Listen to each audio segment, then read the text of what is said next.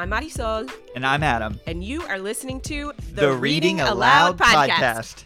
A podcast where the creative, emotional, and hilarious aspects of relationship communication is explored in real time by a real couple. That's us. In Season 2, we bring you along on our tour to keep the conversation going. Okay. Here we go. All right, this may be the last episode of Season 2. Woo! You call the shots, bud. Well, if I'm calling the shots, this is literally needs to be a 15-minute episode because we're recording our podcast at 7:15. This podcast needs to launch in like 4 hours and 4 hours, 45 minutes. And sounds like you're wasting time. Let's get to it. Yeah, well, what are we talking about? You call the shots, babe. No, not me, you. We are going to try to go into labor because now we actually want to go into labor. Cheers. Cheers. Cheers. Bing. Bing. We are full term. Whoop, whoop, whoop. Early term, but full term. Full term. 37 weeks. Whoop, whoop, whoop. And we are off pelvic rest. Somebody asked me if I would talk about being off pelvic rest on the podcast. And I was like, well, we did talk about sex once already. And I gave the disclaimer that my parents shouldn't listen. And I just got a text from them being like, we're definitely listening. And then advice, which I just walked away. Do you feel like we're going to use the term pelvic rest like in the future? You know? like when you're like, hey babe, let's get down. I'm like, I'm prefer on pelvic rest. I'd prefer some pelvic rest. Right. Maybe if we want to be triggered and re-traumatized. I don't know if it's trauma. I mean, it was, it was fine. So we're talking about going into labor. I'm calling the shots here. We're moving along. So we're having sex, which is exciting. Great. Well, is it? Yeah, it's exciting. And then to induce labor. No, I mean, we've been having sex. Oh, yes. It's been great. It's been amazing. It's been amazing. For like the past month. Oh, a little bit. A little bit, yeah. Yeah, it's been amazing. Yeah. Game changer.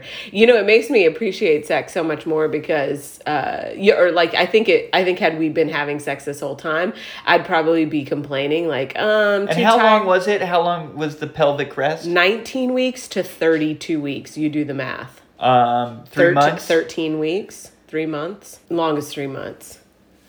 And so, but now, this isn't the time when most people are like, yes, I love having sex. Yeah, no. But I do because we couldn't. We couldn't, and now I think it's taken on like a little bit of there's another layer added to it in the sense that there's this kind of like grounding and connection piece that you don't realize that you miss until you're not, then you're on pelvic rest. And so, yeah, it's just this way to connect, and it's, it just has this whole meaning. Like it's a way for us to be like, okay, we're still here. We're still in this together. We're like, because the pregnancy really, you're inside this pillow fortress and, and I can't breach the moat. And, there's all these kind of like barriers and you're going through all these things and I'm just trying to support. I'm not going, but I'm also going through my own stuff. And then there's this way in which sex just kind of, okay, we're still like a couple. Yeah. We're still married. We get on the same page. We're this partnership. Yeah, we get on the same page. Exactly. It's also been my Klonopin. What's that? That's a drug, right? That's like a sleep aid? It's a anti-anxiety. Anti-anxiety. Yeah. So, because going to bed because of the reflux that I've been having is so anxiety provoking that it's my Klonopin. It really is. It's like, it helps me chill. Right. Even last night when I was up, you went to bed around 10:30 and I was up until after 1 a.m. because I couldn't lay down because of the reflux. What do you do, by the way, during those times? Marco Polo, very trance-like thought, like emo thoughts and feelings to all my friends because it's a way I can talk to them without bothering them. And I watched some television. The thing, and then I ended up on my phone, kind of like looking at my phone, which is just so unrewarding. Yeah. So a little television, mostly Marco Polo then I get back in bed and I stress. I listen to book on tape. Yeah. And I try to do my meditation. Yeah. It's amazing to me how those things, and they really do, we're different in that, like, those things really help you go to sleep. Yeah, it's Some of them hard just for me. pass the time. Pass the time, right, Yeah. because you just can't go to sleep. But, Right, yeah. I really couldn't. But when I got back into bed, I woke you up because I was like, I really need help. Like, and I don't know what help is, but you do always find a way to help. And you were like, why don't you snuggle me? So it wasn't sex, but it was like you were my Klonopin. Yeah. And I just laid with you flat, which is ridiculous for the circumstance that I'm in. Right. But you, the touch, the holding, the connection, I fell asleep in your arms. Yep. Flat. Yep. Which is not the way that I'm able to sleep right now. Yep. I'm learning so much now about how to function better as with no sleep. And I'm sure that, or being waken up in the middle of the night, I'm sure all the parents out there are laughing and smiling. Because before, like, I basically slept through the night always. I mean, I would maybe get up, but it was never for a particular reason. And through the pregnancy, I've had to get up in the middle of the night, and I was a grumpy asshole. And my body wasn't used to that. And it was interesting last night when you woke me up, I was really like, I can't tell you how much like emotional empathy that I was trying to have for you. Like, I really, really felt your struggle in that moment. You could not sleep. You were stressed out. You were anxious. I don't even know what time it was. And I felt that so much. And that was very conflicting with my body, because my body was just like, go back to sleep. My body was just like fading, and I was having to actively fight that. And so, but I've learned, like, I don't think maybe 6 months ago I could have actually been able to stay up, but now I was kind of able to stay awake and kind of without having this like kind of anger and anxiety rise up in myself. It was like, oh, I'm waking up in the middle of the night, which I'm just not used to. So anyway, it's just an interesting new, I don't know if I'd call it a skill, but like an interesting new aspect of sleep and being. Yeah, and also in the past, if you woke up like that, like to the point where you were supporting me, or what you've done also a lot is cook for me, like you've made me grilled cheese, you've made me sandwiches. I was trying to say midnight oatmeal to like, it's a midnight oatmeal shining down. Anyway, no, just go on. Yes. Trying to rhyme it to Midnight Special. Do not edit that out. Do not. Yeah. And making me oatmeal in the middle of the night. But then you are able to go back to sleep and I think I worried at first because you in the past have a difficult time when you're fully awake like that, going back to sleep. So I've been glad about that. You know, I thought last night, I thought long and hard about waking you up, but I mean, you saved me, and I fell asleep within like 20 minutes of waking you up, and thank you.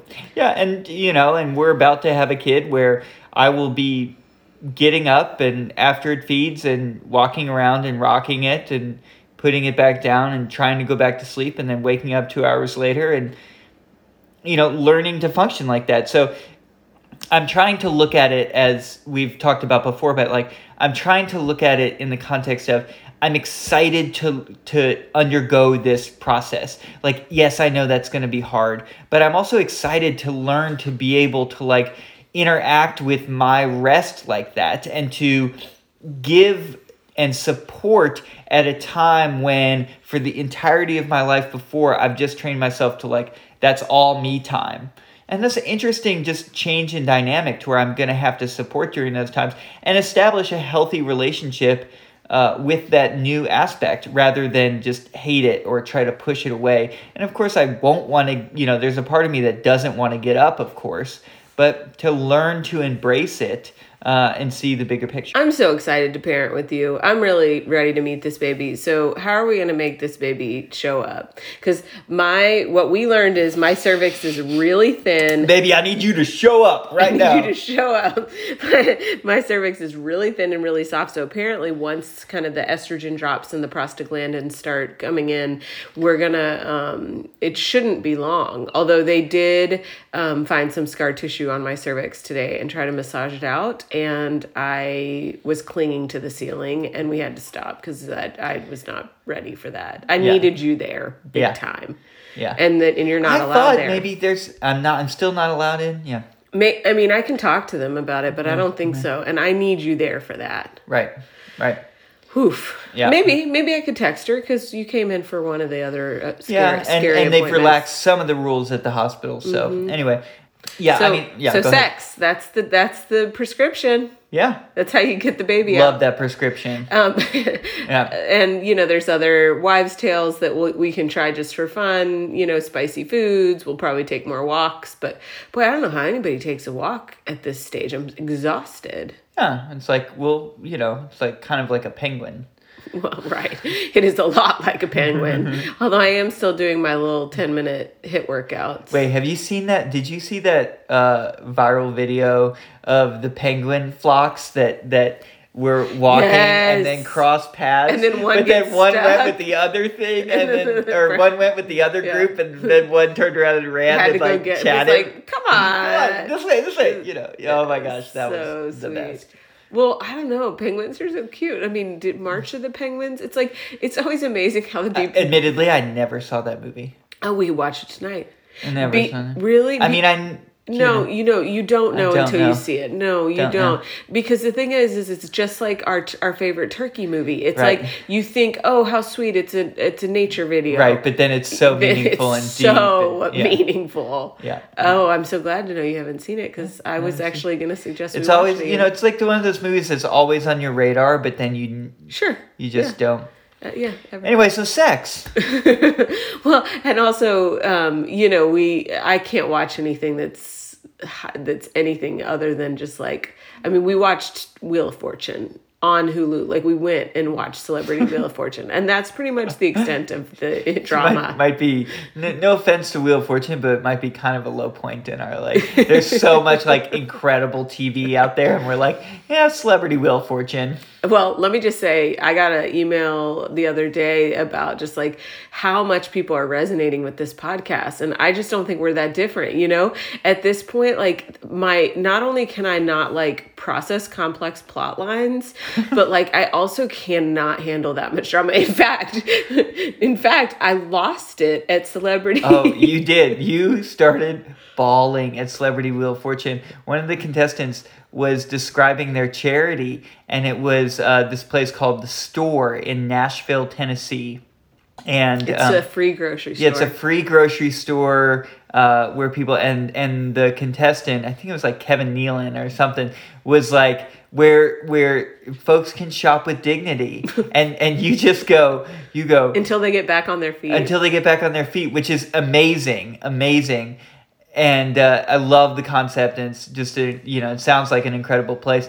And you just go, dignity, and just bawled hard. You lost it hard. I mean, I'm tearing up now because I think the thing is food, y'all. It's freaking essential. It is.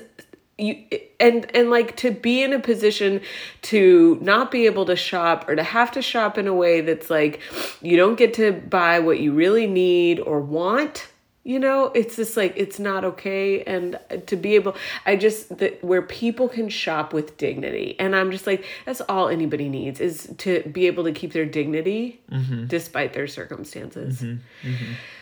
So sex. So we're going to have sex, and we're going to get this baby out. We're going to get the baby to show up. And we are so excited that this Reading Aloud community has been along with us on this journey. Yeah. Literally since, I don't know when the first fertility series episode dropped, but 2 summers ago. 2 summers ago, 2+ years, you all have been with us on this journey through our infertility struggles for years, our IVF process, our pregnancy, and it's really just been an honor, all of the feedback and the responses that we've gotten, all of the love that we've gotten, and just to be able to share that. I think it's enhanced our relationship. It's improved our connection to this journey and process that we've been on. And it's just been a true blessing. So thank you all for listening, and thank you all for coming on this journey. We don't know when season 3 will start. but it won't be too long. But it will certainly be probably after our birth, but it won't be too long after that, and we'll start season 3 and we'll start a new round of episodes. But we will probably take at least a couple weeks off. We need it. Yeah, love you all. We love you all so much. Thanks y'all for listening and participating. We always have a great time with you. And if you enjoy the podcast, please go online and rate, review, share this with your friends. This is the way that we build this community. Yeah. All right. Bye. Bye.